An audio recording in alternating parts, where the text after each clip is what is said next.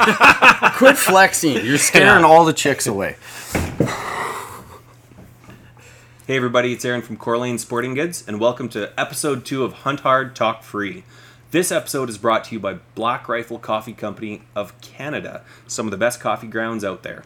On this episode, we've got Nathan Austin of Yukon Peak Outfitters, and he's got quite the stories to tell us. So let's get this ball rolling. You two have known each other since high school and been hunting partners forever. Is that a pretty true much statement? just out of high school for you, eh? I'm quite a bit older than Nathan. Yeah. More mature, that kind of thing. But yeah, I think we've been sheep hunting. Our first sheep hunt was 2004, I think is what it was. Yeah.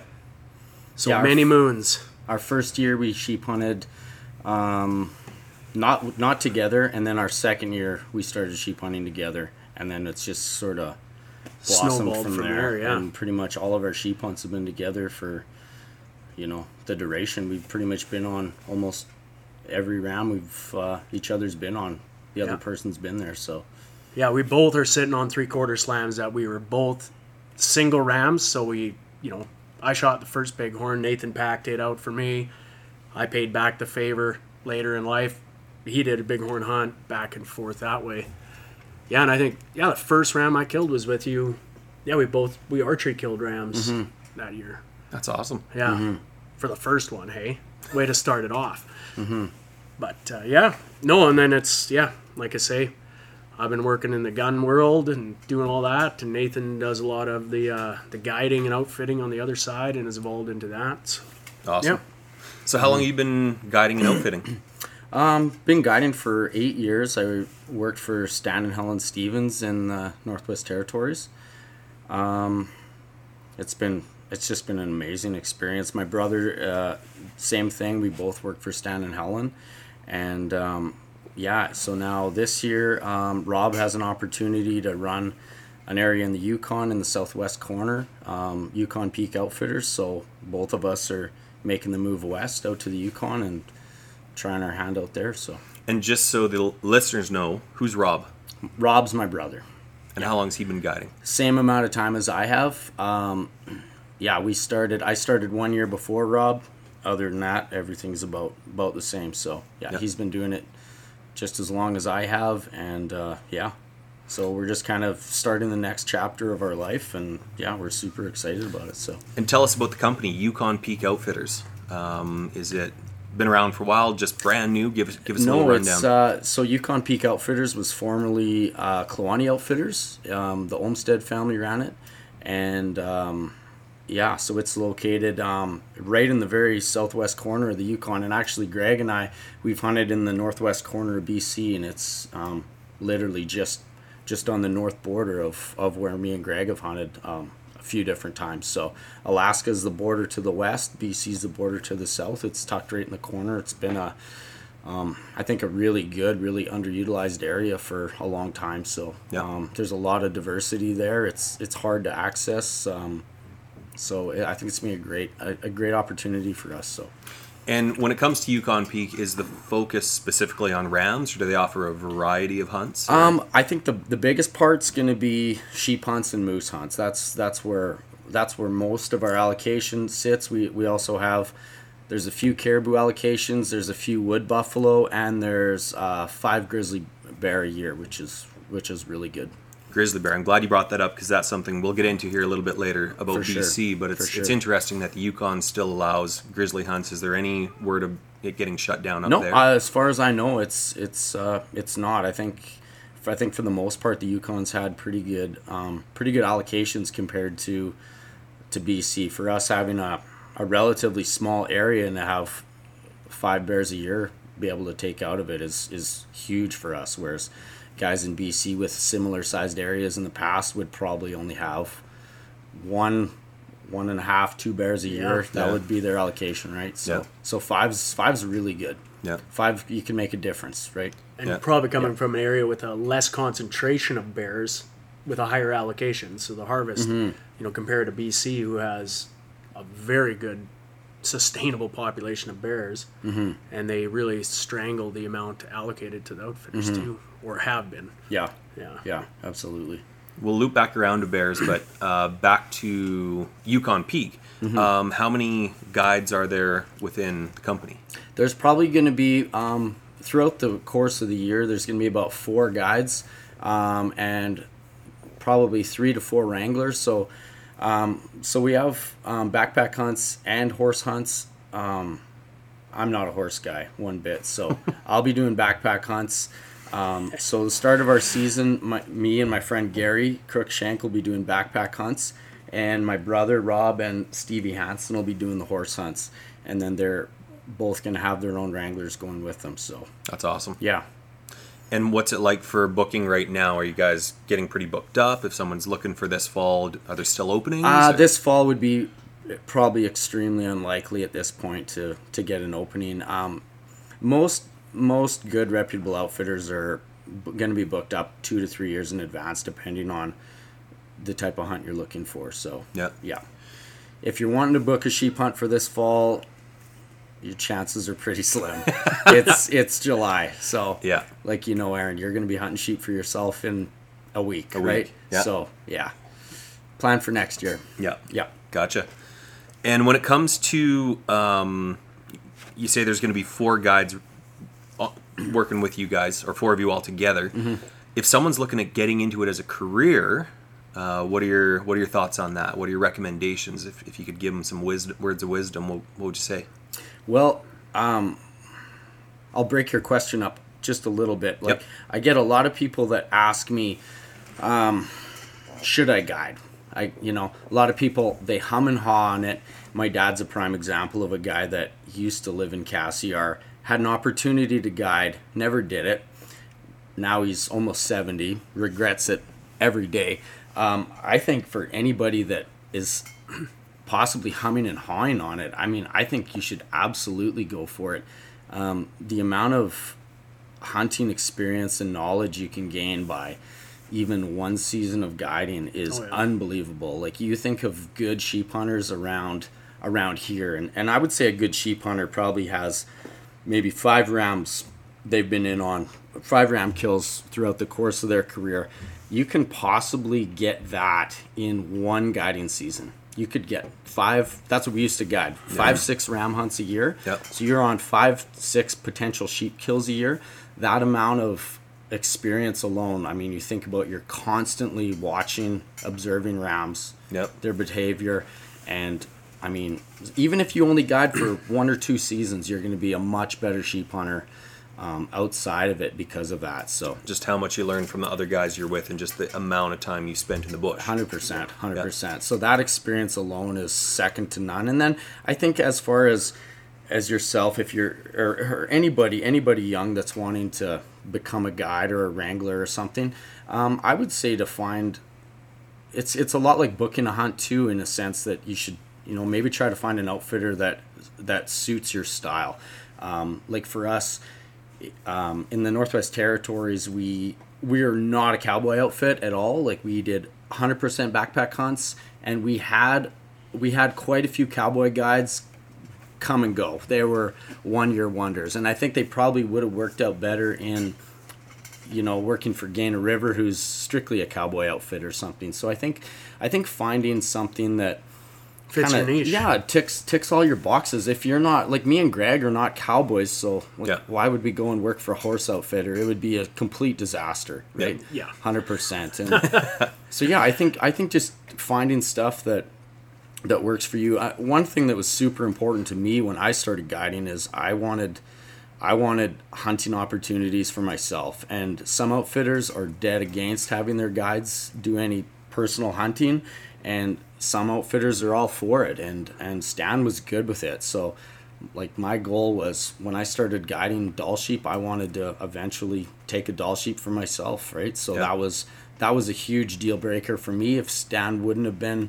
up for that, I probably would have shopped around and looked for somewhere else to go. So is it common for guides to be hunting during the season? Well, it's obviously during the season, but if you're booked up every week another hunt, do guides take turns and get a week off that they hunt themselves? Or? Not so much. Usually what we would do is it would usually be near the end of the year, whenever, or sometimes like Stan's area was really good. And a lot of times we'd get done our hunts early. And usually we did most of the guide. The guide opportunities were always later in the season.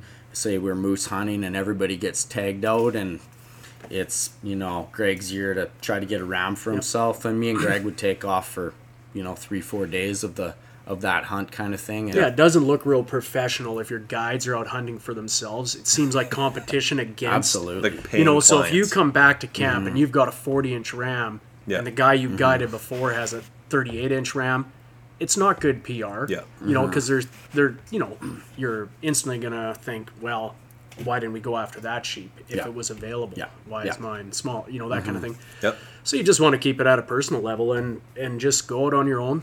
Even like up in the territories, you have to be guided as well. Oh, yeah. So it actually takes 2 guides Yep. to do a hunt. So there's got to be some free bodies around to Yeah. really take advantage of that, because you've got to be hosted or guided if you're not a resident at that Yep. time, right? Yeah, So, that's right.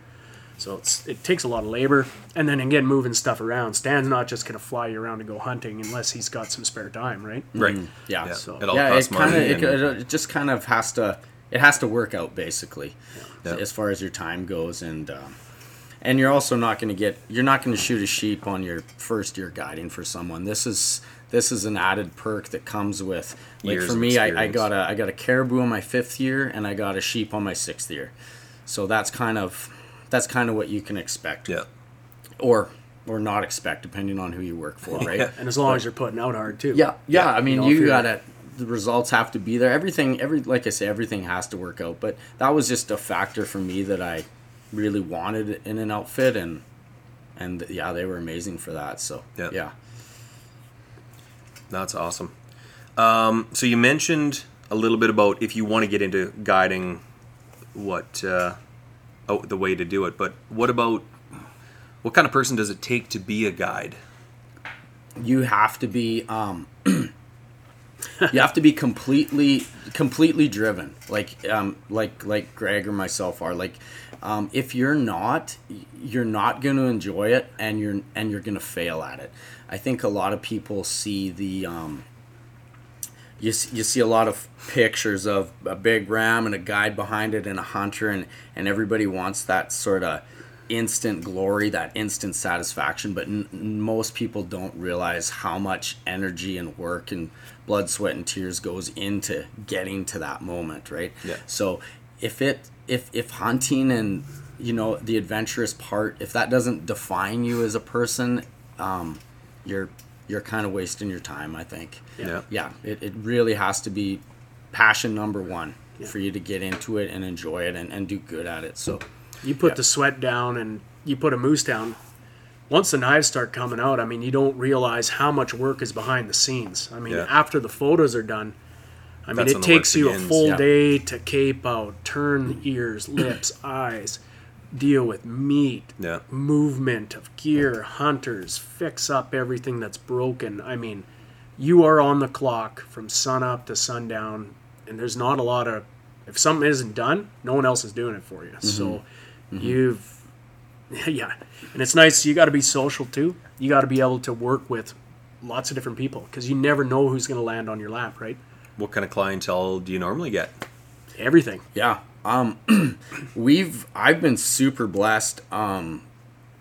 Most of our clients have been, I'd say, probably 85% are American, and they've been great, actually. I really can't complain about what we've had. I mean, you hear lots of horror stories, and I think a lot of people speculate that it's just a babysitting service, but in reality, for what we've experienced, I think 80 to 90% of the hunters are just like I would be going out with yourself, Aaron, or Greg, and you get some people that are, And I think it's obviously not that species related easygoing. too. Yeah, for sure. You're coming up for a moose or a sheep, caribou. You're going a long way. You're out of the Yeah. way. You're not booking, say a cost basis, black bear hunt somewhere Yeah. where you're attracting who knows what kind of clientele. These people, like you say, are driven Yeah. and motivated to do that hunt. So they're not going to come with a bad attitude or anything like that. They're really excited to be there. It's an elite, like we discussed on the last podcast. It's kind of the elite high end hunt that anyone might be able to go out in their backyard and shoot a deer or an antelope if you're in southern Alberta or wherever. But this is one very limited locations and very difficult hunts as far as hunts go, right? Yeah, that's right. So there's So you're getting the elite people, hopefully. yeah, wanting and to I mean do these that's. hunts. Yep. But with elite people, you have people that are maybe they're not morning people, right? They don't want to get up till 10 o'clock. You have to work within that Yep. and try and keep them motivated when the weather's bad and the times aren't great. Maybe you're not seeing animals, they're not moving. You just got to keep them motivated and moving. And yeah. I'm always pretty comfortable around any situation. I mean, Yeah. you deal with what I do in a day. I talk to a million people. Yeah. You know about guns. You know about optics. You have lots of things to talk about. Tips to help, Yeah. and then stories to go along with it. Right. So Yeah. instantly they feel warmer to you. Yeah. Everything rolls smooth. If they get a bad feeling about you as a guide, it isn't going to disappear. Yeah. Right. You sell yourself. Show them what it's about. Right. Yeah. Makes sense. Yeah. Do most clients bring their own firepower, or do you guys supply them with Yeah, guns? pretty much. All of them have actually, and this year's kind of cool because we got Gunworks has actually sponsored the outfit, so we have that gun right there is up at our camp, 6.5 PRC, and also a 300 mag. So we have two pretty amazing guns that we're gonna, potentially can loan out to hunters or whatever. But for the most part, what I've seen at stands, we had like a Camp 270 and a Camp 300, and a lot of times we'd send that with a bow hunter because every bow hunter is exclusively a bow hunter until day 4, and then they're a gun hunter, right?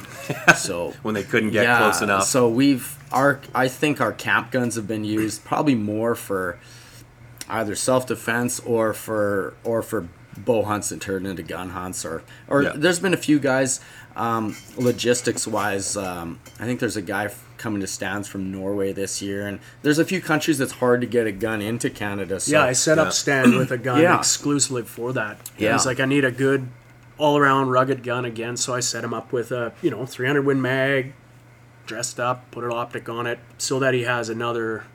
Because it's getting harder and harder. And then if anything goes wrong, stuff gets lost. Your gun will end up getting there, but 2 weeks later. Yeah. So with You'll have that a case good gun to scenario, you use. better have something better than a Cooey laying around for a hunter to go out with. Right? Yeah. How'd you get hooked up with Gunworks? That's pretty much. So the guy that owns the area is Mark Peterson. He's kind of sponsored by them, and so Rob's holding the outfitting license, right? Yep. So this is basically all kind of through Mark, basically. Okay. So it's just an awesome perk. So Yeah, that in Super itself is a excited bit of about a it. it's a bit of a drawing feature for some clientele to know that there are these 1,000-yard proven guns. Not that they're going to be shooting sheep at 1,000 yards, and we can discuss that in a bit too. Yeah, for sure. But that the guns are on point, doing what they're supposed to do. For sure. You're stepping into the best of the best, Yeah. realistically. Yeah. And we spent time behind him when Rob got him. We Yep. went out, we dialed him in, shot him with Stevie and Rob, you. everybody that's going to be Everybody there that's gonna Yeah. be shot there the guns, right? got to learn Nice. how Yeah. it works. I mean, don't just send a guy out to the field with a tool that it's all speculation. Yeah. You want to see how it works. You want to make sure it's legitimately ready for those elevation conditions, etc. Yeah. And we did Yeah. that. Yeah. We took him out to better than 700 yards and all through the range, and Yeah. worked out ideal. Yeah. Yeah. Yeah. And when it comes to whether you're trying to get into guide, like we've talked about the guides and about the clientele, is it worth touching off-season, getting prepared, training, that sort of thing? Oh, 'Cause, I mean, yeah. I gotta say, I've seen you at the gym and you kill it, and you put everyone else in the building to shame because you are just, whether it's pictures coming up on social media of the races you're winning, because you didn't you just finish a triathlon, a team triathlon? You took second overall. Yeah, First loser. This man is a machine. He says first loser, but he knocks down everybody else in the gym. So, tell us a little bit about your thoughts on physical prep or off-season training. I think you could ask a lot of different people. You get a lot of different answers. But for me, I mean, we're going up and like we're climbing a mountain here. Like this is not. I feel like you have to prepare for this. Yeah. I know I do. There's a lot of guides that I work with that are, I think they get by because of youth and maybe genetics. You know, they might hike in the off season, or you know, they live relatively active lifestyles. But when you're in your mid 20s or whatever, you can still kind of accomplish everything. So, like for example, like when me and Greg started hunting together, Greg was far superior than I was. He absolutely crushed me on my first year of hunting. Yeah. And after that year, I was like, that's not happening anymore. So literally, I mean, I literally got into pretty much working out after that. So now my off season, I'm huge into CrossFit. I do local competitions. I don't have any aspirations as going to the CrossFit Games or anything. I use this to be better at hunting and guiding. I also do kickboxing with Cody and Lisa Mears, and then I just recently started doing some small marathon triathlon type stuff as well. So I think it's extremely important. The more work you put in the off season at the gym, grinding it out, banging it out, is going to make your hunt way more enjoyable and successful. So I think for guides, we're still young, we're still fit, we're still active, but honestly, these hunts are really expensive. So we're not going to book a lot of hunters that are 30 years old, right? We're booking guys that are 50, 60, 70 years old. So they really need to put the work in the off season for their hunt to be enjoyable and successful. So whatever you do, I'm not promoting CrossFit or kickboxing or anything, but whatever you do is going to be more beneficial than doing nothing. Absolutely. Active. Get out there. Absolutely. Yeah. 100%. And now Nathan crushes me. Greg is a specimen of his own that natural, tough to keep up with for anyone else that isn't Nathan. Yeah. But that's awesome. What about mental toughness, grit? Are there a lot of people that think they want to do these hunts and then they get there and they're like, can't handle it, can't do it? Absolutely. We probably have, I would say 1 to 2 hunts a year where people quit. They give up and they go home. And every outfit will attest to this. Mm-hmm. A lot of people, say from the lower 48, especially that don't live on the west, they really have almost no idea what they're getting themselves into. And always, as guides, we always have quitters. And it's honestly the worst feeling in the world is coming back to camp with a quitter. I don't know. There's not a lot you can do. Like you're kind of trying to be an ego booster as well as a guide. You're cheerleading. There's a million different things, and another really interesting thing that's worked for me, because I'm not a great people person. I'm really short with people, and I think I expect a lot out of my hunters. Like Greg has phenomenal people skills. I don't have that skill set, not at all. Yeah. So one thing that is really saved my hunt, I'll just touch briefly on it, is either sheep hunts or moose hunts. I've had numerous times where I've had hunters that were almost ready to quit, and honestly what saved the hunt was caribou. Caribou saved the hunt. We had a caribou tag. We have a guy that quit the day before on a sheep, comes down the mountain, wants to get picked up, wants to go home, and next day, clippity clop, here comes a caribou through camp or close to camp. He shoots it.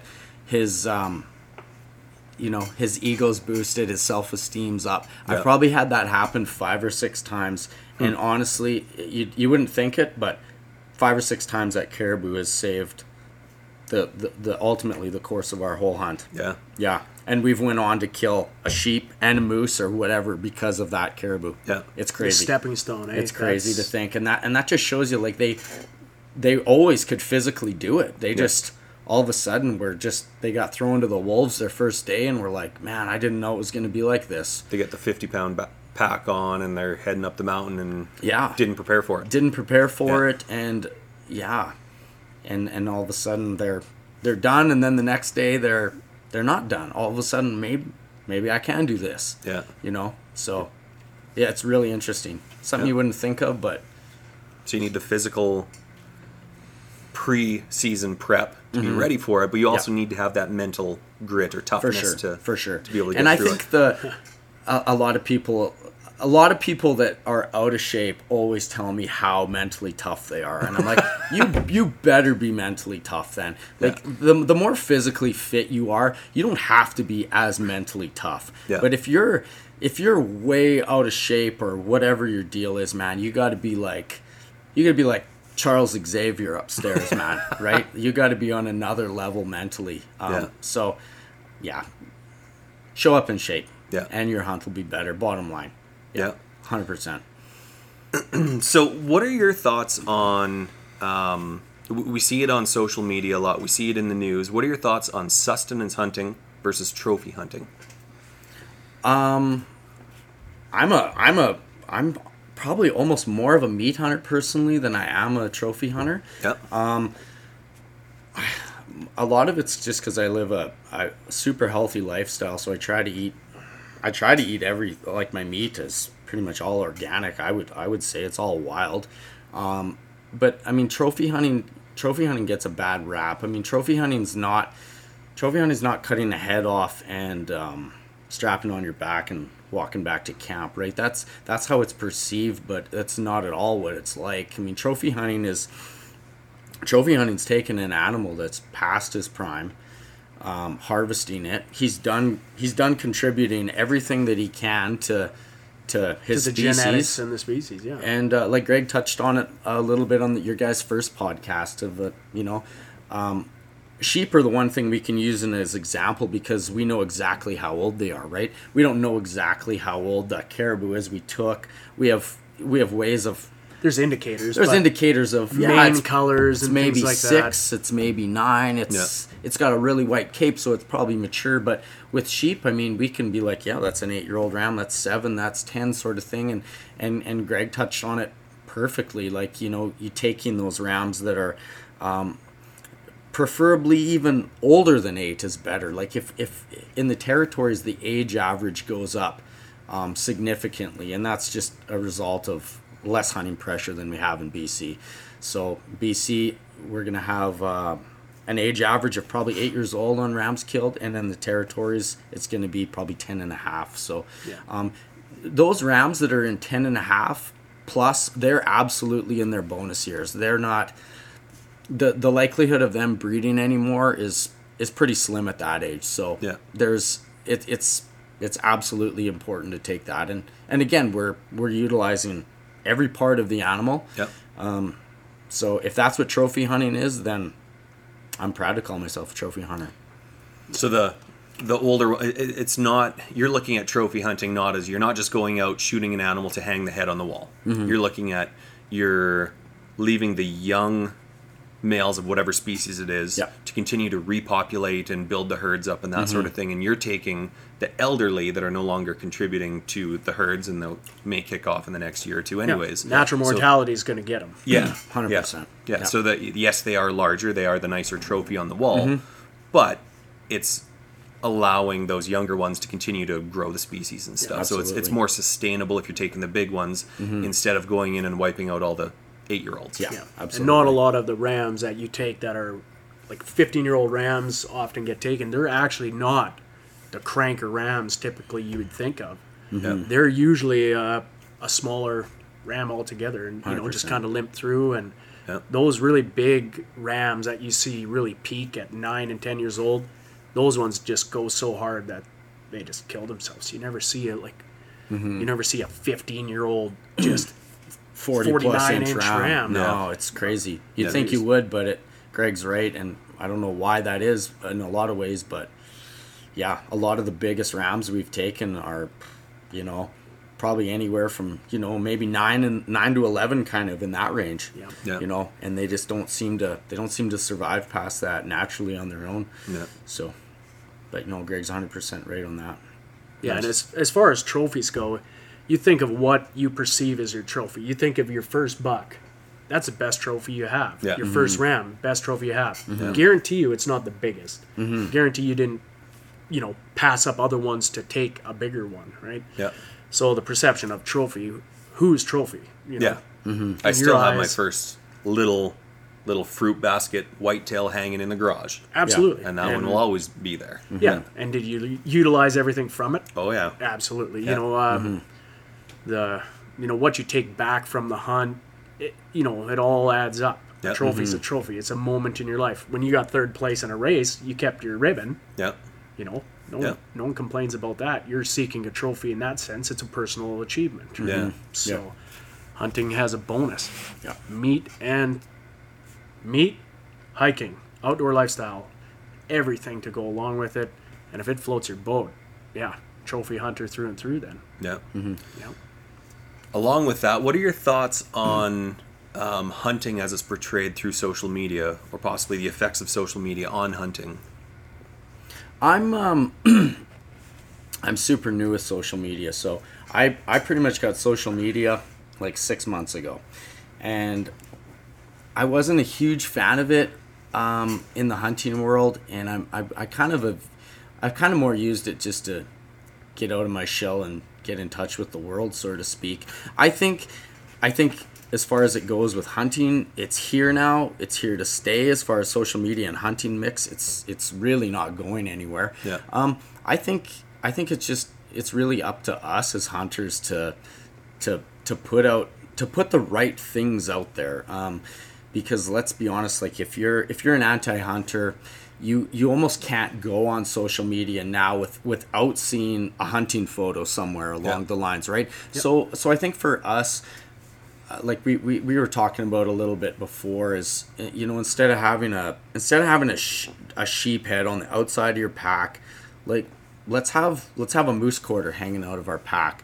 Let's just do a better job of promoting this, so that not everybody's going to approve of hunting, but I think if we do a better job of why we hunt and the whole experience behind it, I think people would be a lot more understanding in the future on, oh, that is pretty cool. They actually use everything from that animal. That's really cool. Yep. That's really cool. I thought they just cut the head off and walked away, or and there's certain things like predators are a super touchy subject, like you see on social media, like Cecil the lion. If that thing had never made social media, it probably wouldn't have exploded the way it did. Yeah. Those are real touchy. Like a moose that you eat and use, nobody seems to care. But man, if there's a dead cougar, a dead bear, like they're super important to hunt those animals and manage those animals. But it's also, I think we just have to be really careful of how we put that out there, and making sure we're doing it for the right reasons, and we can attract more people that aren't into our sport. So I had a customer in the store that we were talking about when did hunting get a negative spin, and it seems to go all the way back to we can thank Walt Disney for Bambi. Mm-hmm. And from that movie on is when the hunter is seen as the bad guy that's just out driving the back roads, swigging beer and shooting everything that moves kind of thing. Right. And I think with social media, with the presence of people like Joe Rogan or Steve Rinella, those are the types of people that are putting a positive spin back on it, showing that they are sustenance hunting. They're utilizing the animal, and show that it's not just about killing. It's the hunt. And I mean, when people are smiling in the picture with their kill, it's not, hey, look, I killed something, I'm happy. No. It's, I've worked the last 6 months hitting the gym hard, hiking the mountain, and I've outsmarted this animal in its natural. They've got way better sight than we do. They got way better sense of smell. Like, they should be able to dominate us in their surroundings, and it's just all the hard effort that you've put in paid off. Absolutely. And that's what we're happy about as hunters. So I think with a lot of these big figures in social media that are pro hunters, there's a lot of positivity coming off of it. For sure. But there's definitely a bunch of negative things that come up too, where people are trying to rub it in anti-hunters. They're shopping for the one photo that they can just trash a hunter with. And which is another thing, if you're going to post it on social media, the world is going to see it. Yeah, anyone and everyone. So why would you post certain pictures, even if it is 100% legal, you're well within your rights to harvest that animal or this and that. You can share it within your circle, but remember, the world can end up seeing everything. So do our sport a favor. And the other thing too is, I mean, as hunters, people think that we just take. because we're killing animals. This furthest thing from the truth. Yeah. Hunters, I mean, across North America contribute so much of their income, time. You know, we're responsible for a lot of the counts and studies and just input for chronic wasting, bringing heads to the table, you know, for examination, isolating areas. All the rams that we've harvested or everyone's harvested over the years have basically blueprinted a DNA spectrum on the genetic differences between herds of sheep in different areas. Yeah. So, it's countless things like that through our compulsory inspections and things like that. So the database and the science-based, which everything should be based on, is the science aspect for numbers and how many allocations and everything should be that, not on a gut reaction to a social media post that grizzly bears are endangered, which isn't really the truth, right? Which we'll get to in just a moment. I like the path we're going on right here, and I'm looking, and you're wearing a Wild Sheep Society BC t-shirt, and sheep hunters, a lot of them locally are members of the Wild Sheep Society. Yep. And what do organizations like this do for giving back to nature? Oh, prescribed burns, buying up lands or keeping domestic sheep away from herds. Like, basically, the Mackenzie Mountains and things like that. I just read from a Wild Sheep post here the other day that they banned basically all goat and sheep out of the Mackenzies, and what's the other mountain system up there? The Rankins, or another small chain up there. There is no domestic sheep or goats allowed within that area, period. So they have banned it because of the transfer of domestic disease into the sheep. Gotcha. It would decimate that sheep population. It'd be like smallpox when we landed here. That's the kind of catastrophic results that can happen from someone who just decides that they have 4 sheep and they get out, or they live on the edge of a mountain range and the sheep come down. They transfer that a lot of the pneumonia type strains to them. MOV, I do believe, is what it is. A lot of that, and it will just crush that wild sheep population. Yeah. There's a new nonprofit that has been around for a couple months here, and it's somewhat tied into wild sheep, but it's One Campfire. I don't know if you've heard of it yet, but it's kind of crossing these bridges that we're talking about. It's trying to bring everybody from the hunting world to we could call it granola vegan outdoor enthusiasts, and everyone in between, and showing that no matter what, we all sit around one campfire. We're all coming back to a campfire. And no matter what you're doing out there, we need to work together to protect the species, protect the environment, work together, and not fight each other, which is what's happening on social media. And you get groups like PETA that are pushing hard on one aspect, and if you kind of agree with it, you can jump on board with that. Right. And then you got the other people that are like, oh, well, we'll use that PETA image over we just take pictures, not animals or whatever, and put that on our hunting photos. And so we have our polar extremes that are battling it out. And groups like One Campfire, which their whole focus is, guys, don't fight about it. Let's all get back together and focus on what we need to fix. Absolutely. And so we can all enjoy the outdoors, and our kids will be able to down the road Equal as well. opportunity. I mean, that's what it boils down to. I mean, we don't leave a big footprint out there. I mean, we don't. Yeah. You move in, you move out, you scout. You're not taking or you're not paving roads into these places. I mean, you want that wild. Simple as that. And that's where that's the attraction, right? Yeah. And along with all the social media, I've been doing so much prep for this sheep hunt, going online, doing all sorts of research, looking up gear lists, looking up whatever I can, maps. Spent so much time on Google Earth, it would blow your mind.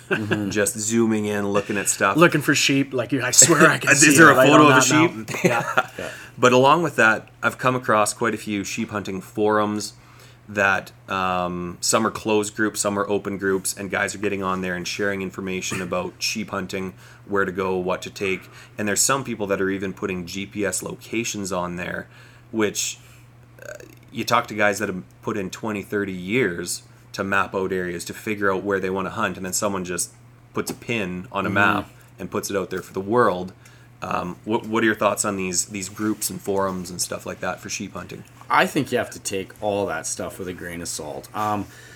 For myself, like I'm not giving anybody a pin drop. I don't really care who they are, man. It took years to figure this spot out or this spot out. About the only time I would give someone an X on the map, so to speak, is if it was an LEH area and particularly a hard draw area to get. I would be inclined to help somebody with stuff like that. But as far as general open season area goes, I'm friends with a lot of the outfitters that areas I've hunted in their areas. I'm not giving them anybody. Sorry, Aaron. Sorry, my phone was vibrating in the background there. Had to shut that down. Yeah, so I think that stuff you got to take with a grain of salt. You can get good pointers on forums. You know, like I remember one guy was talking about. I don't spend much time on forums either, Aaron, but one guy was talking about an old sheep guide that he killed. I think it was 80% of his rams on south-facing slopes. So that's a super good pointer, right? Yeah. It doesn't always work that way. I've killed rams on north and south slopes, but you think south. Okay, that's a good place to start. Yeah. So maybe from south you can go and see on Google Earth. You can see a creek in the bottom. You can see cliffs for escape routes. You can see grass for food, and you have everything that a ram needs, and go from there. But as far as the other stuff goes, I think you're better off to do your own legwork on that one. Old school. Absolutely. Unplug and get out there. There's so much BS on that stuff. Who is behind the curtain, right? Yeah. Everybody is an expert when there's no accountability to it. Yeah. And I can tell you, like I say, our hunting in the far northwest or northeast corner of BC, I could put an X on the map of every single sheep that I've seen in that area. Yeah. And not one time have I been back in there and that X was overlapped. Yeah. Mm-hmm. They've never occurred in the same, and that's the same time of year, you know, just different conditions, weather patterns, things like that. And the sheep are not there. Mm-hmm. So I could draw you 50 X's on the map. You'll walk in there and it's a desert. There's nothing there. Yeah. I mean, we walked into a valley on our second time in there or whatever, you know, just on speculation. We'd been in there before and seen game, and in decent number. We rolled into there. What did we see? I think we seen a porcupine and a grizzly bear in the whole time in this valley. That's it. Yeah. Nothing was there. Mm-hmm. Was it a good area to go look? Absolutely. You're going to find out if there's sheep in there or not. Spend 4 hours and climb in there, because that's how it works. Mm-hmm. Yeah, I have a hard time with, you know, as you grow and talk to people. I mean, here in the store, for instance, I mean, I get to discuss all sorts of things. I mean, everybody's got a hunting story and everything like that. Information is shared or stories told about areas and things like that. But the first thing and the last thing I'll do is ask you where you shot it or where you were or anything like that. Mm-hmm. I want to enjoy the story you're going to tell me. And if you say, yeah, I was hunting in Region 7, you know, it was a stone sheep, I'll say, right on. Good work. North, you know, right on. That's awesome. Mm-hmm. But don't pry for information, because it puts a guy in an awkward spot. Yeah. Mm-hmm. Give a guy, like I say, tips on gear, strategies, or maybe, you know, where to look for rams. Where to look for rams, or, you know, the travel route going in there or whatever. You can give a guy a little heads up and say, hey, yeah, there's, you know, there's an old mining trail that goes in on the back there. Take advantage of that, but once you get to kilometer 10, you're on your own because it's grown in now. Yeah. Mm-hmm. But at least, you know, here's what, you know, maybe you can take a cart in with you to this area, you know, for partial weight, so that if you get overburdened with stuff, you can load it on your cart and it's easier to pack. Yeah. You know, where they wouldn't know that they could take a cart 10K in. Yeah. Because, you know, how do you know what kind of condition the trail is or access? But, you know, it's one of those things. You gotta... Everyone's willing to share some good information, but X's on the map, keep that to yourself. Yeah. Mm-hmm. In all your time in the backcountry, have you had much for run-ins with grizzlies? Absolutely. Absolutely. Where do you want to start? Yeah. So you used to guide in BC before you were in Yukon? No, always in Yukon. Always in Northwest Territories. Oh, Yukon's a new thing this year. Yeah. So I've for one, I think grizzly bears are probably next to sheep, they're probably my second favorite animal to hunt. Absolutely love hunting them. They're kind of an animal that personally has had they're like my Achilles heel. taken one really good grizzly bear my whole life. I've had probably 5 tags. Like they've they've just given me run for your money. Oh, nightmares. Yeah. Nightmares. And then as far as problems go, like we had two attacks in the Northwest Territories when I was guiding there. One was fatal. One of our hunters got killed the following year. Another one of our hunters got mauled. And like on a side note, like grizzly bears have been protected for about 20 years in the Northwest Territories. Yep. And it's not because of lack of grizzly bears. There's a lot of our moose hunts will see more grizzly bears than we'll see moose. So it's completely political, just like it is in BC right now. Yeah.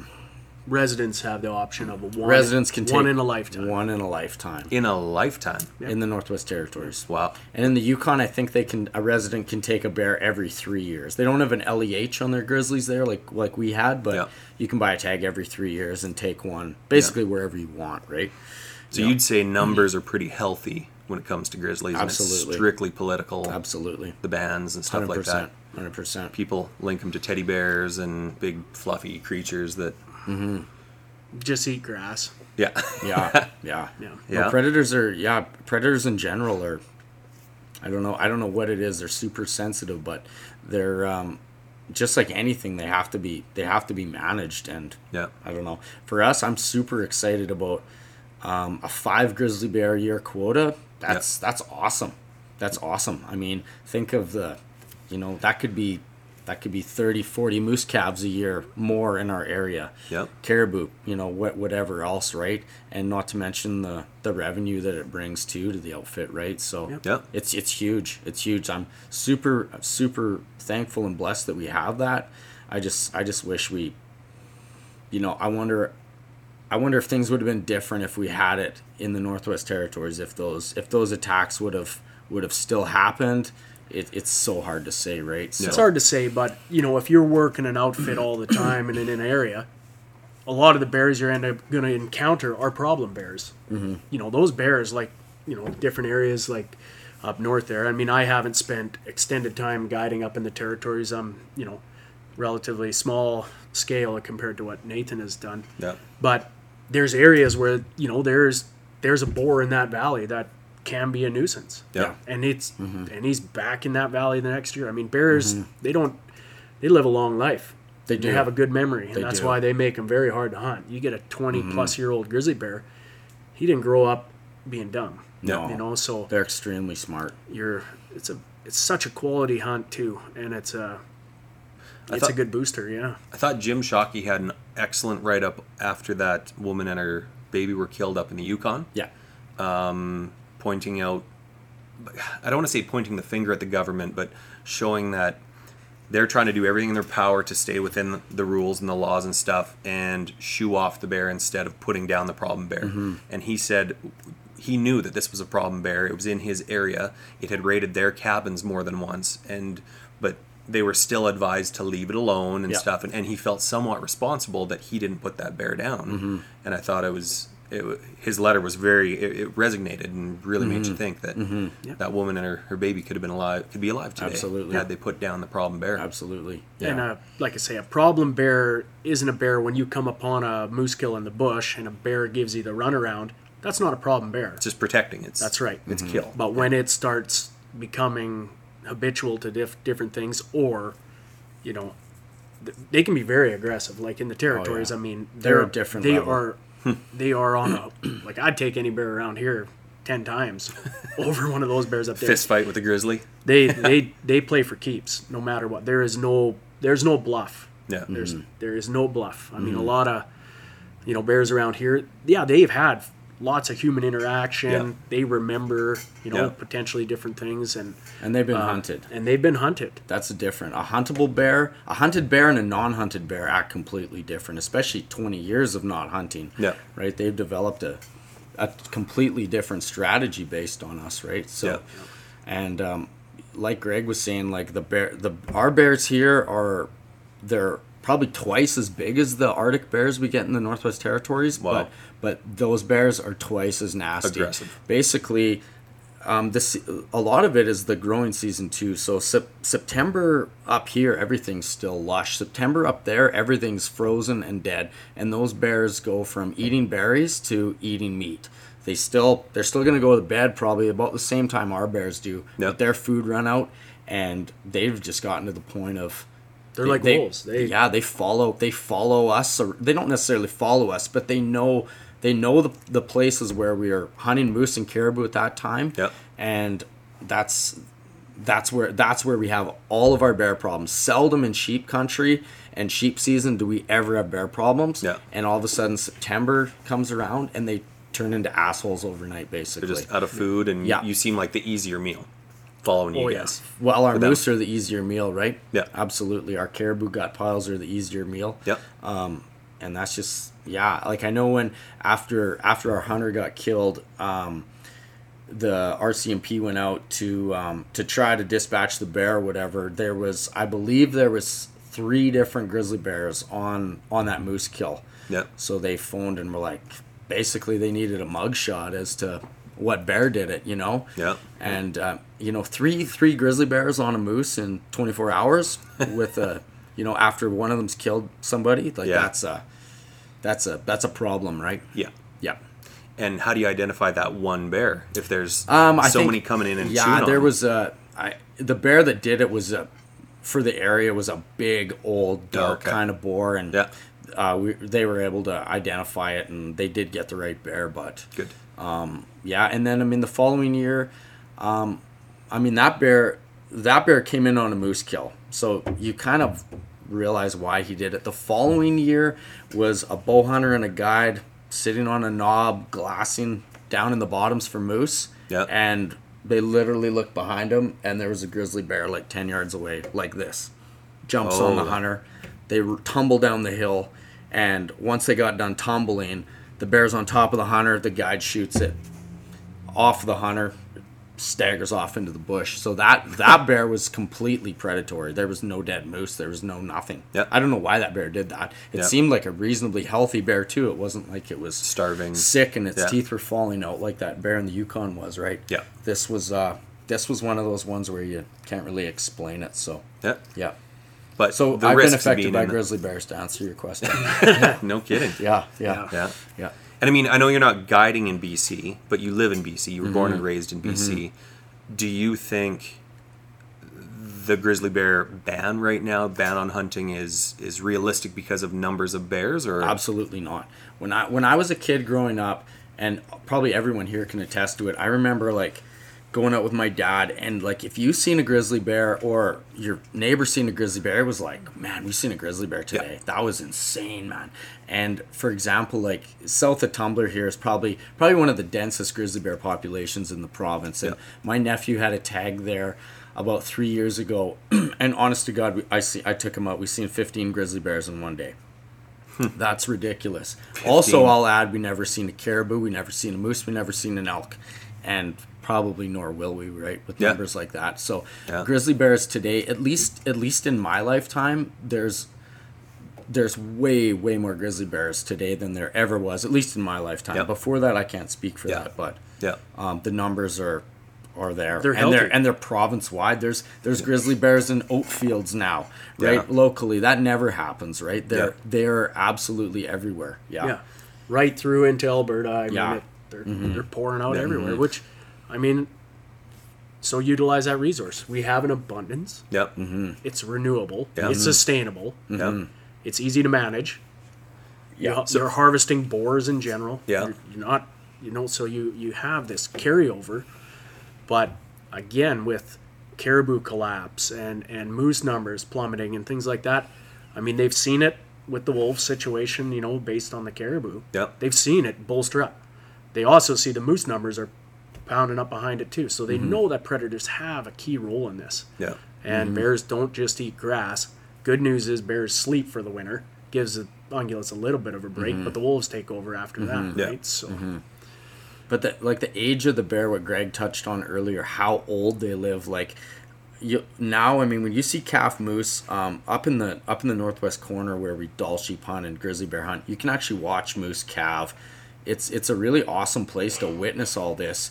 And moose, like cows will go in the nastiest places, to places that you'd need a snorkel kit to get to. And that's where they're dropping their calves now. And it's to get away from bears. But you take a bear that's like a big old boar, can be 20 years old, right? Yeah. He knows, he's played this game before. And whereas maybe a 5 or 6 year old wolf, he's probably not going to kill as many moose calves as a 20-year-old boar that's, they're dialed in. Exactly. He knows where those islands are on those rivers, those marshy flats where no other animal's going to go other than a cow moose, and 1 week period of the year. And that's where that bear is, man. Yep. I've seen it on the rivers, extremely like smart. Coming down the rivers. Extremely smart. And just seeing the predator, like, different times at wolves when the scale was just way out of control. I remember coming down with Rod one day, and in a 45-minute boat ride, we come across 9 different wolves in spread out areas, and then we come into then grizzly bears just crossing the rivers, just one after the other. Like it was predator superhighway. And I mean, the elk were down on the river, and that was at that sweet spot where there was calves getting dumped. And I mean, it was a smorgasbord. Everything in the country. Looked like the salmon run was going up the northern river. There was so many predators down there. Yeah. And that area had at the time 1 permit for a grizzly bear. And I mean, like I say, on a hunt, One grizzly. That's it. And That's on a typical hunt, even from a flying hunt that Wayne and I did here last year, from our one camp, and that's just looking at hillside A to hillside B, call it our base camp. Yep. We've seen 14 different grizzlies in a 9-day period.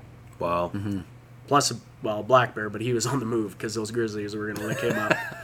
And basically, no moose down in the lowland really at that time. The only things around occurred in the high mountains. The goats were fine, the sheep were fine. But everything in the middle, they pay the price. I mean, the mountain critters can get away from them, but everything else kind of has to live in their realm, right? So politically, if you guys... neither of you are in politics or going into it or anything, but if you could say something to the politicians, would you recommend getting back into limited entry grizzly hunts or just an open season? What's There's no way, as much as it would be awesome to have an open season, there's no way it's ever going to happen, especially in British Columbia. It's not going to happen.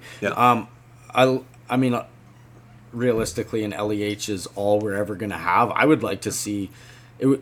Ideally, if we had our LEH back and probably our quota doubled compared to what it was, because like I say, like a lot of these grizzly infested areas, we had 1 to 2 bears a year come out of, right? Whereas we should probably have 5 or 6, right? So that's as good as we're gonna get. As much as open would be great, it'll never happen. So it's not even anything to try to push for, really. Right. The only way you could have an open zone is in an area that was so remote that it limited access, essentially. But and that's not the case. The thing about having a limited entry hunt is that at least I have the chance to pursue one. I put my name in the hat. If I'm successful, great. But there's opportunity. And those opportunities, again, with limited entry or any hunting, it's not a guarantee. They might issue 10 bear permits in an area, and they're hoping to kill 2. Right? So, again, based on the numbers and the harvesting, every grizzly killed gets compulsory reported, everything else. So everything is measured to the T. If a situation where a quota is enlisted in an area where they say it's a general open season until we hit a quota of 20 bears, that works too. So everybody can hunt those 20 bears. Some people will be successful, some won't. When they hit that number 20, which is their scientific cutoff point of, say, boars, then it's cut off. They send out basically just like in Alberta on a cougar thing. You check the site, and if it's getting close to the number, that's done. Quota's over. And then you can continue on. But like I say, LEH would be a fantastic thing because it works. Gives opportunity. And you can increase and decrease over year to year too. If you see that the numbers Instantly. you can just boom, absolutely done. And too many sows get killed, you can adjust that like right now, right? So it's great. They have the power to do it, and why not? I mean, I find even within BC, I find that the fact that our regulations are posted 2 years in advance, Yeah. like 2 years, a lot can happen in 2 years. And You we've get seen it. We've a seen crushing amendments. winter, Yeah. and then you have a very liberal season still attached, based on a population that was sound now, Yep. collapsed during a massive winter die-off, and then you put the added pressure. And most hunters, like localized hunters, they pull the reins back Yeah. on their own. They know that the deer, Yeah. for instance, are in trouble. They rein it back. But someone from outside the local areas, Yep. say traveling up, they have no idea really what they're coming up What for the a winter general was open like. season. They have no idea what they're coming into. Yep. If they haven't had intelligence telling them, like, hey, don't bother coming out deer hunting because there are none. Yeah. And if there are any, just leave them alone because we need some carryover, right? Yeah. And to be more interactive in that way, and I think people manage far more than they game manage in that sense, right? Yeah. So it's cheaper and easier to build a 2-year basis on, on speculation. Yep. No, it should be assessed yearly and adjusted accordingly. Yeah. No one's going to complain. The hunting opportunities are there. You'll have a lot more complaints if there's been massive die-offs and people are still, hunting them aggressively, right? Yep. Collapsing your population with no reason to. Yeah. So with these bear attacks that have happened in your camps and things like that, I want to ask you a couple gear related questions. So with those fears, I hear customers come into the store and say, I want a light gun, but I also want a big caliber gun. What are your thoughts on, do you need the biggest caliber out there because you might run into that 8-foot grizzly that wants to eat your face? Or do you focus on your sheep hunting, let's focus on getting you a sheep caliber, and tell me a little bit about your thoughts. Yeah, I mean, you can't base your hunt around the slim possibility of a grizzly bear chewing your face off, right?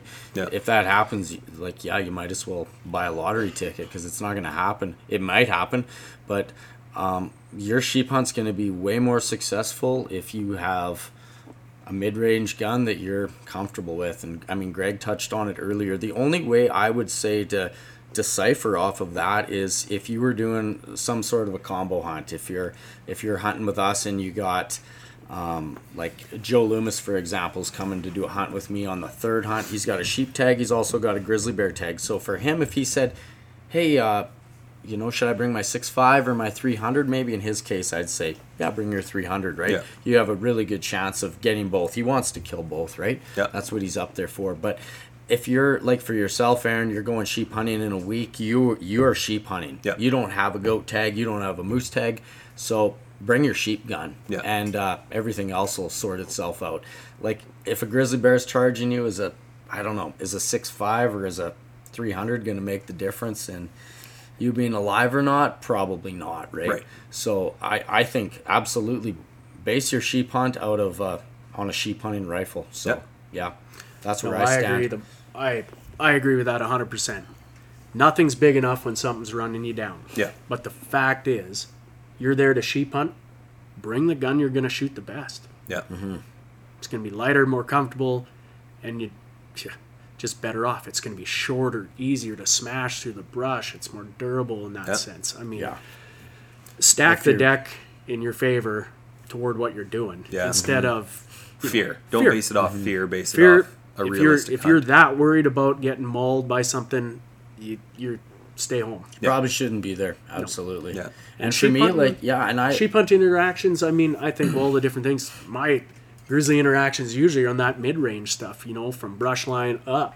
Mm-hmm. Once you're in the top, usually you see the bears. Yeah. But they're doing their thing, especially in August. The feed is good. They're digging up marmots and farting around like that. Yeah. You don't. I'm quite relaxed when I'm sheep hunting as far as bears go. Mm-hmm. Yeah, you got a bunch of dead stuff laying around camp. Yeah, take care of it. Yeah. Things like that. I mean, obviously that scent's around now. Yeah. But usually once you have something killed like a sheep, you're getting get-home-itis because weather's hot. Yeah. You got to move that meat. You got to get things going. So you're not really leaving. You're not sitting around camp with meat for a week. Yeah. Putting a calling sign out there, right? Yeah. You're going to kill it, move it to camp, eat a bunch, cape everything out, deal with it, bone it down, bag it good. Yeah. And then you're leaving. You're moving. Yep. Makes sense. you can't stick around. I mean, if it's October, sure, meat's gonna stay because it'll be frozen.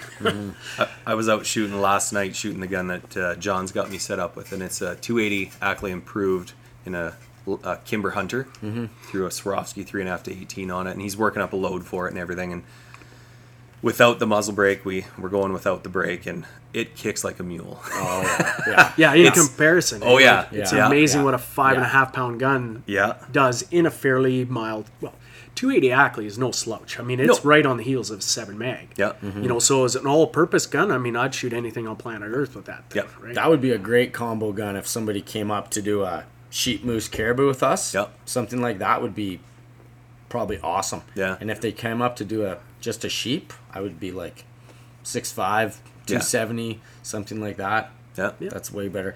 Greg built me a 264 Win Mag, and last year I got 2 animals by myself. I can follow that bullet's impact by Yeah. myself. I had a 264 as well with a Husqvarna. I They're love wicked. that gun. They're wicked. Yeah. If I had a 300 by myself shooting a sheep and a goat, I'm probably, if I hit it, great. But if I didn't, man, that thing's booting me all over the place. I'm not gonna see where I'm hitting either. Yeah. So, Yeah. I'm a super fan of a mid-range gun, especially if you're usually hunting with somebody, and a lot of times you have 2 guns if you do have a bear problem. So, Yeah. yeah, I would never base my caliber choice on On speculation. no way. Here to hunt sheep. Yep. Let's hunt sheep, man.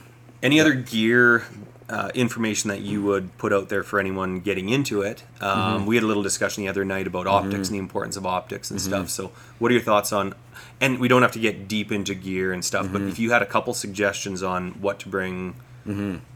My gear consensus is super to the point. So I'm not a gear fanatic one bit. I've also been super lucky just working in this industry. I've gotten most of the clothing and boots and that sort of thing I've got by hunters giving it to me as tips or whatever. So I don't really endorse anybody's gear. Basically, the best way I can endorse or talk about gear is to break down the amount of time you spend using each piece of gear. Yeah. And that ultimately should be where you spend your money, right? So for me, like we talked about it the other night, and I would spend way more on my binos than I would on my sheep rifle, especially like for yourself, A resident Aaron. hunter. For a resident hunter versus going to the territories. Like we have rams that I've guided where like you literally look at them once and you're like, holy shit! Like you don't have to look at them again. That's how big they are, right? They're 6 inches over their nose. They got rings stacked in their base. We do have sheep like that still in BC, but it's really hard. A lot of the sheep we take, a lot more rams we're taking on age. We're having to get super close to verify their legality, right? So the likelihood of us Coming into a stomp. Yeah, the likelihood of us shooting a ram at 700-800 yards in BC is way less than it is in the Northwest Territories. Like I've had a few hunters kill rams in the 600, 650 kind of range, and in BC, like I say, unless that ram is so obviously legal, like we're probably not going to run into that. So so for me, like as far as a gun goes, like I would make sure a gun is, I think weatherproof is 100% what you need to have. Yeah. And I think, accuracy, repeatability, that sort of thing. And then for all your other gear, I would just break it down as to where you use it. Like what your boots are on your feet the entire time you're hunting. Yep. You need good boots. Yep. Optics, man. The hardest part about sheep hunting to me is finding sheep. When you find the sheep or the ram that you're after, that's the hardest part. Yep. From there, sheep are not like whitetails, right? They have good eyes, they have good noses, but they're not like whitetails as far as their senses go. So if you find them, you have a really good chance of getting that ram. Like if you find them, especially in the territories, like if I find a ram, I instantly relax because I'm like, I'm gonna get you. Yeah. Like I got him. You know, okay, so the wind's wrong now. He's on the skyline. You just wait.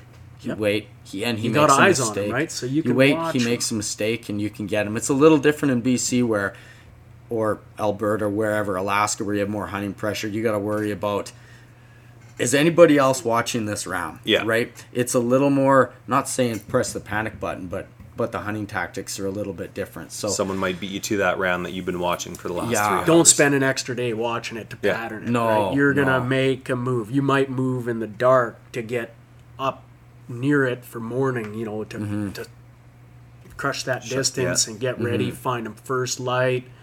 They wake up, get them in a feed pattern, and then watch them bed down, and then get drop on them. it. Yeah. Right, come up and Yeah. get them. yeah. And morning or evening, playing those thermal lines or whatever, figuring out what's going on. And I wouldn't say the pressure never seems to turn off for me until it's on the ground. Yeah. But you do, like for instance, goats. Oh yeah, you spot a goat, you're like, yep, I'm gonna wait you out. I'll get to where I want to be, and pretty soon you're gonna make a mistake, and we're gonna get you. You know, it's one of those things. Sheep, yeah, I have a little more apprehensive about, of course, because it took you so long to find it. I'm always kind of like, you're always on the edge, but again, you're a lot more relaxed, like you say. Yeah, I instantly changed. So I think that's why optics are just extremely important. And I mean, you can spend a lot of money on gear when you're starting out, but you maybe don't necessarily need to. Like a lot of the stuff that Greg and I have, I mean, we've accumulated over a lifetime of sheep hunting, right? Yeah. We didn't start year one with $5,000. Yeah, or more, right? Gear. Of Yeah. gear. Like you don't even know if you're gonna like it, sheep Yeah. hunting yet, right? You gotta kind of wet your feet. So things like boots are super important. Backpack super important. I think rain gear is important, but I think as far as like if it's sunny out, what kind of clothes you should wear, I don't think it. I honestly hardly think it matters. Like if I have a heavy pack with a sheep on the way out, I'm probably gonna burn that crap, right? Yeah. So it honestly, gear to- I wear Gonna burn it like every time. I'm gonna burn it. Yeah, I'm gonna That burn it. t-shirt's done. That pair of socks done. You know, like Yeah. drop 5 pounds. Yeah. There's really good things to spend your money on, and I think Steve Isdall had a good post on that basically, and he was talking about the same stuff, like where you should spend your money, and basically like what can make or break your hunt. You know, like if your boots fall apart and your feet are full of blisters, like honestly, unless you're the toughest guy I know, your sheep hunt's over, man. Yeah. Like that's it. You're done. Yeah. You know, if your tent rips in the wind, like it's things like that. It's hard to recover Hard to from bounce that. back. So, Yeah, just that guy we ran into when we were hunting last year. With yeah, you. bighorn hunting. He went up on top of a ridge that's notoriously ridiculous for wind. Yeah. Gets up there with a said tent name, and we met him down on the bottom, hiding in the shadows, basically. His tent just got thrashed. Yeah. And he had it duct taped up and this and that done, but, I mean, if it's a wet time or whatever, Yeah. well, Yeah. sure. You can survive anything. Ultimately, he didn't get around. Nope, he was Yeah. done. You know, Well, that shut was him a, off that right was a then. bit of a deal breaker right there. So that's my consensus on gear. How much time you're going to spend using it, and where you should spend your money. Boots and optics, I think, are super important, and Yeah. and everything else kind of has a place. falling order down from there. And And the season. What type of season? I mean, absolutely. you can get away with a lot of stuff in August. I mean, worst case scenario, you get snowed on, but 2 days later, it'll be 30 above. Yeah. And if you Yeah. can't survive 2 days of miserableness, that's you get packing. Yeah. Because no, I laugh. I think of the different stories about. I mean, I've went through a few tents, and leaky tents, and stories to go along with that. I mean, to the point where we had a little trough dug in the tent. We'd take turns bailing it out. That's how bad it leaked. Yeah. To the point where we killed a ram later on in that hunt, and a big storm just rolling over the mountains beside us, and we're working this ram down, and it's about 6 o'clock at night, and it's coming hard. Just get the ram dealt with, hit camp, straight up and down like this, throw a tent up, fall asleep. By the next morning, there was 10 gallons of water pooled up in the bottom of the tent, where I just rolled over, grabbed a knife, cut the bottom of the tent open to let the water out. Like, that's how bad it was. Yeah. But wrung the sleeping bag out, loaded that ram up, all smiles, man. Yeah. Felt like burning that tent on the spot, but so be it. I mean, and that was just so much weather on a tent that you can't take it. And then it just got to it used to be fairly dry, and then it got to its breaking point where it just, you might as well had it been in a screen hut. Yeah. But kept the wind off you, good enough. Yeah. Yeah, that's funny. Yeah, and about guns too. Like, I know up north there, you're always telling me a story about the time where, Hunter had a big caliber gun, and you guys got moving on a moose, and he's like, yeah, geez, it's a little far, and he was apprehensive to kill him with your gun, and probably one of the best moose you've ever killed, eh? Yeah. Yeah, tell me about that. That was. Yeah, so I had it was the best moose I've ever got. It was with a return hunter. Hunted with him before, phenomenal guy, and it was just one of those. I can almost tell this is one of those amazing stories for me, because we. The year before, this was a spot. It's on the kind of the far edge of our area, and this was the spot where our hunter got killed by the grizzly bear. And this is a spot. Although I wasn't guiding it, I was kind of there on sort of the rescue kind of recovery mission. So this area kind of had a special place in my heart, and I just wanted to make this area right for the sake of for everybody, because it was a hard year what we went through. And so this hunter came in, Mike, return hunter, great guy, and he's like, where do you want to hunt, Nate? And I was like, I want to go to the headwaters of the Caribou Cry, and I want to get dropped off right where this happened, and we're going to hunt, and that's what we're going to do.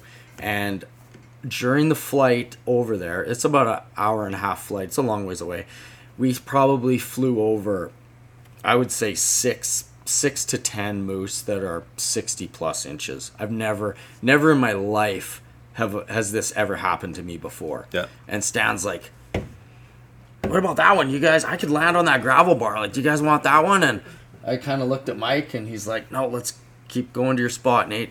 Let's keep going to your spot. And a couple of these things were ridiculous. Like, the last couple were like, okay, Mike, this is like mid 60s. Like, are you sure? Like, let's go to my spot. And I think the last time Stan's like, you guys are crazy. But oh well. Okay. So we go to our spot. We land. Kind of right where we landed, there was kind of a mediocre bull and some cows. And it was probably the smallest moose that we had just flown over. So we're kind of like, okay, well, whatever. Okay. And the next day, we start moose hunting. We seen a couple decent moose. And then we seen this one moose that was kind of maybe 60 inches, but not a big moose. I didn't want to shoot it. My hunter kind of did. And he was a long ways away anyway. And then the weather socked in. The next morning we wake up, and I was like, Mike, I'm just gonna kind of roll over the hill from the tent and just have a quick peek. Couldn't see anything. That moose that Mike wanted was 200 yards from our tent. I came back. And Mike said, you see anything? No, not a thing. Didn't see one at all. Didn't see anything. Nope. Didn't even tell him about it, because I knew we were going to kill this moose. And it wasn't the moose that I wanted out of this. For myself, for the outfit, for everything. I just was like, this is one of those moments where we're going to get something really special. Yeah. And that moose ended up, he was 200 yards away. I knew exactly what he was. Basically, I watched him for 10 minutes, although I didn't tell Mike that.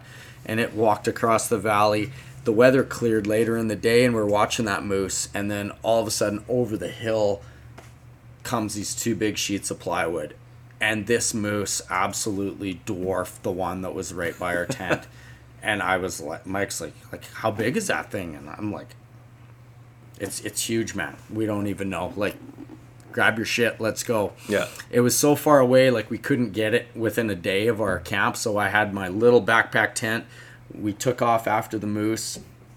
Long story short, I ended up completely botching the stalk. Basically, all of our stuff we kill is, you get above them, shoot below them. Pretty much that's how we kill 90% of our game. It doesn't matter if it's sheep, moose, whatever. Yeah. I ended up for some reason, thinking it was a good idea. I can weasel up this draw on the bottom. Ended up botching the stock. The moose kind of saunters out. He's sitting there at 400 yards. And Mike's like, I can't shoot 400 yards. And I'm like, what? Like, are you serious? You can't shoot 400 yards? He's got just a 338 with a 3-9 scope. And this was one of those now or never moments. And I had my 270 with me with a little Husqvarna. Just literally pulled it out of my pack. That was 270 you've had forever. Forever. Like, put a stock on it. Yeah, kind of thing. forever. Like, It's just a total bread and butter. Yeah. Gun. Mike laid down 400 yards. You sure, Nate? I'm like, man, you will. This thing's. It's like hitting a sheet of plywood, and this gun shoots. Like, don't worry about it. He shot the moose 3 times, literally like this at 400 yards. Whaled that thing. We went up there, and I mean, the moose was just like, it was way, way bigger than I thought it was. It was, it was a 74-inch moose. It had like 54-inch pans lengthwise, right? There's a picture of me standing with the moose sideways, and the thing looks like it's a foot higher than me, because it is. Yeah. It's. Do you have these pictures? Like, can I get you to send them to Greg? Absolutely. And we'll absolutely. throw them up for everyone to see. Absolutely. Awesome. Yeah. That's one of my great stories about a great hunting story mixed with a small caliber. Yeah. Yeah. Biggest moose you ever shot, and bring a big gun and shoot it with a midget gun. 270, 130 grain Sierra Game King. That's what it was. Nice. It's the only thing that shot out of my gun. And it worked. And it's piled up so much game, it's not even funny. Yeah. I mean, the list is deep and long. Mm-hmm. From elk to moose. You shot even bears with that thing, too. Yep. Everything. Yep. Yeah. That's awesome. No, it's funny how you overthink of it, but put it where it counts, and they're all tipping over. Yeah. Hard to live without air. Yeah. 74 inches, like, just ridiculous. Yep. That's Got awesome. us all beat by a long shot. Yeah. And your hunter, he's massive. He's a super tall he's guy, 6'2", and the moose is still sideways, is over his head, right? Like, it's a cool picture. Yeah, right on. Yeah. Look forward to seeing it. Yeah. Unreal. And so to kind of wrap things up, what inspires you, or who inspires you? Let's get into your heroes in the industry or your inspiration. Tell us a little bit about them. I have 2 people who I'm going to mention. For me, I don't know. I feel like I'm inspired by just real people and just really humble people. That the first guy is Wayne Selby from the Kootenays. He guided for Stan for 20 years.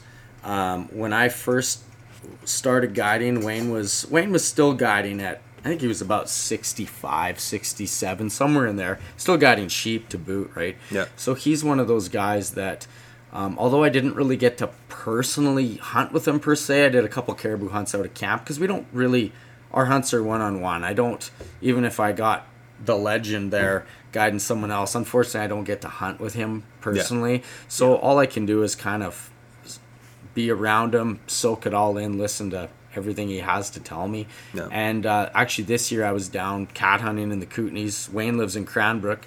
I stopped in for a visit. Wayne's one of these guys. He's not on social media. He hunts for what I think are just the purest reasons. And I knew he'd taken a lot of rams for himself, but I didn't really realize it.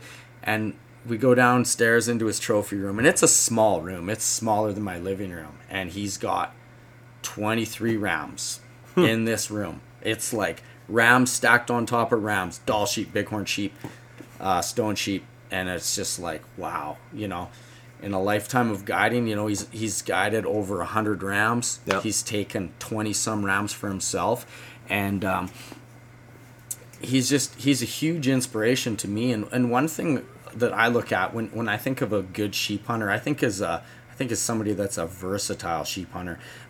For yourself, Aaron, like you're just starting to get into it.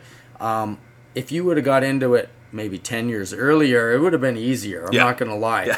But when you go to the Northwest Territories or the Yukon, I can't even describe how much easier and how much better the sheep hunting is. There's just not the pressure that we have here. There's more sheep. So there's a lot of people that have done extremely well guiding and hunting in Northwest Territories, and then come down to BC, and I mean, they can't even get a mountain goat, right? Yeah. And so I kind of have almost a red flag going off, and Wayne's one of these guys that it doesn't matter what the situation, what he was hunting, he found success in every aspect of sheep hunting, because Dall sheep hunting, stone sheep hunting, bighorn, they're all similar, but they all have very big differences in them, right? Bighorns spend a huge part of their life in the timber, right?